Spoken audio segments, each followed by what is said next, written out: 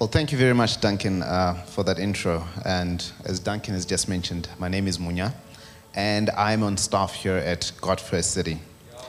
When I was approached about this preach, I got excited because there's a piece of scripture which really holds dear to my heart.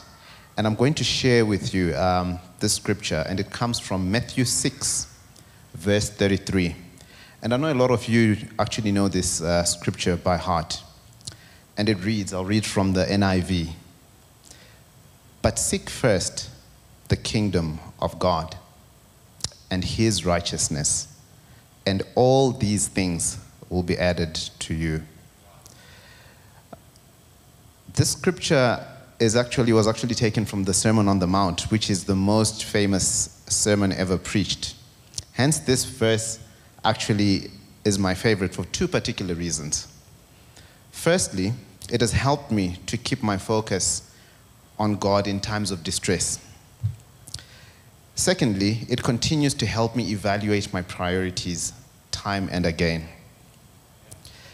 To gain a deeper understanding of this verse, we need to backtrack a bit and go back to verse 25, which reads, "Do not be anxious about your life, what you will eat and what you will drink, nor about your body, what you will put on.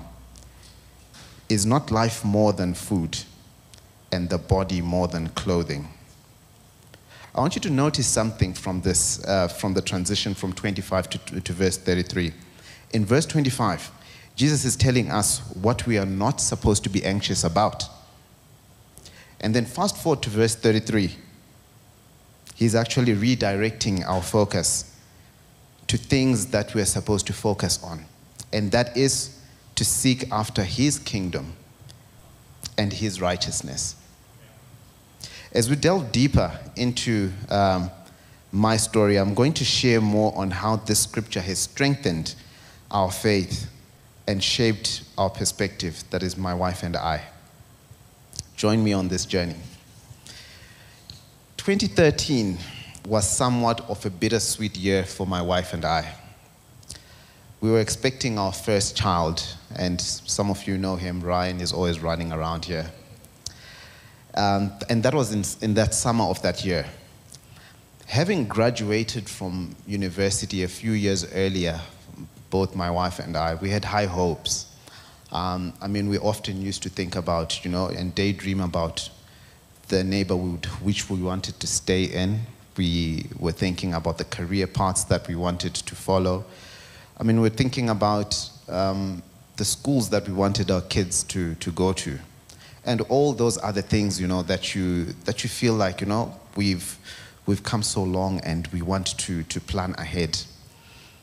However, soon after Ryan was born, things changed. Things changed drastically for both of us.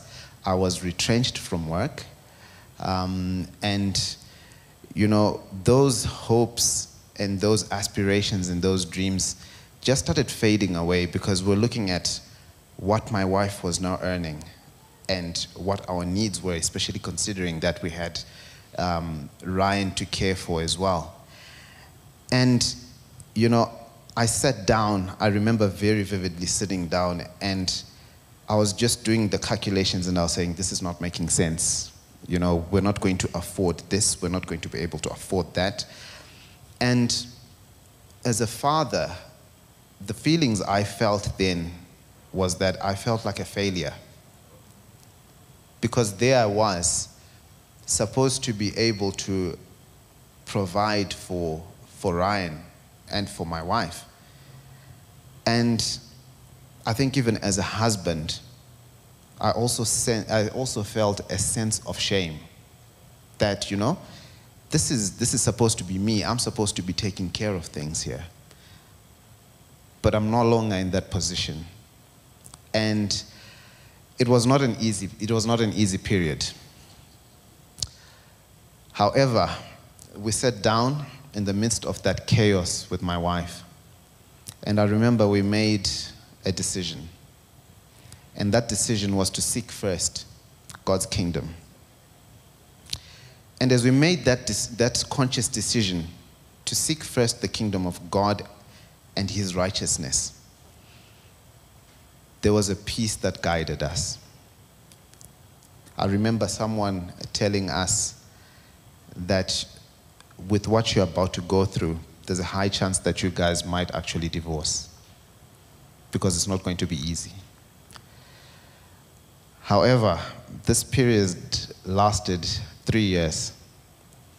And, after that 3 years, God proved himself faithful. And in 2016, as I was sitting at home, just thinking about what's going to happen, I received a call from a friend of mine who we had actually been youths together at church. And he said to me, listen, what are you doing? And I said, I'm just at home. And he said, I'm offering you a job in Johannesburg in a week. Find your way down here. And it was at this moment that we reflected back when we made this decision to seek first his kingdom, without knowing that the outcome would come in this way. And that is the God that we serve. He will never fail us. And I would like to continue now and just share with you some of the points that I was jotting down about that period that we went through, and things that I felt that God was actually speaking to us about concerning how he wants us to seek him. And I've got 4 points that I'm just going to share with you. And here we go. God wants us to seek him personally. That's the first point. And what do I mean when I say personally? Through prayer, through actually taking time to have devotions with him. Remember, we can't outsource our relationship with God. It's a one-on-one. And that's so important. The second point is God wants us to seek him continually. This means we need to make a habit of seeking after God. And how do we do this? By committing to a small group, by actually partnering with the local church and showing up. And on this one, I remember vividly, a very good example was, during that 3-year period of where we were going through this tough time, we committed to a small group where we were. And constantly, we had guys, even after that meeting, who would just say, guys, we want to pray for you. And I remember that those prayers carried us through.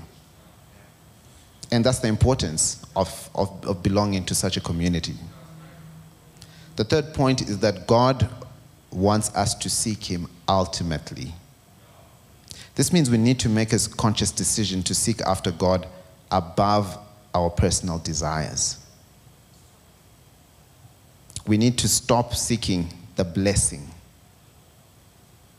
and instead start seeking God himself. And the blessing will follow after that. The fourth point, and the last point, is we need to seek God sincerely. This means we need to seek God on his terms and not ours.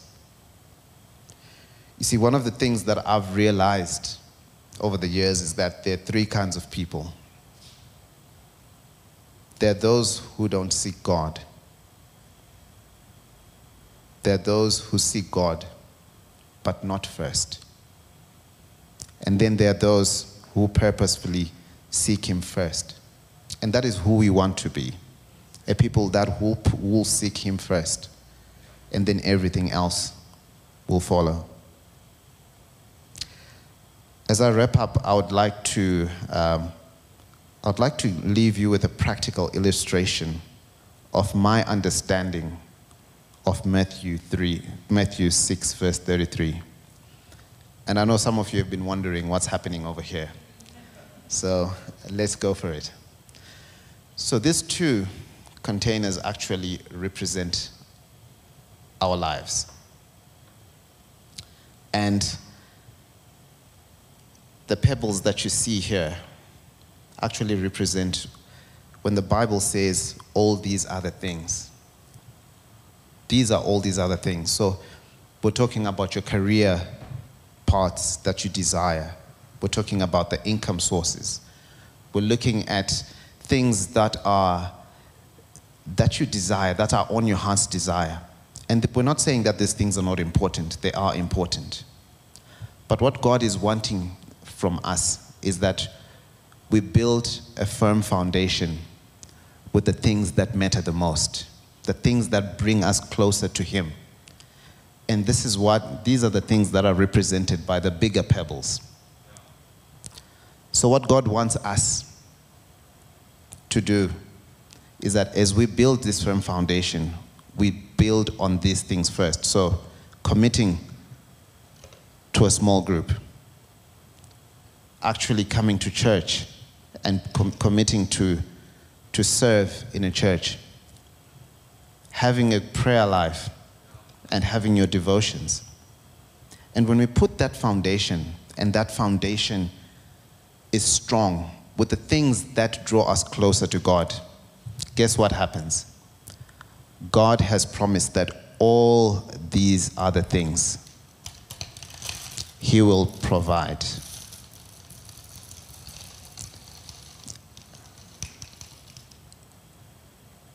And there will be an overflow. As I finish and as I close, I would like to take some time to pray. Would you join me? Dear God, I set my mind on You and commit myself to pursuing You and the things of Your kingdom. It is more profitable to chase the things of God than the things of this world. You give life, the world doesn't. May we always remember this, Lord. And all of God's people said,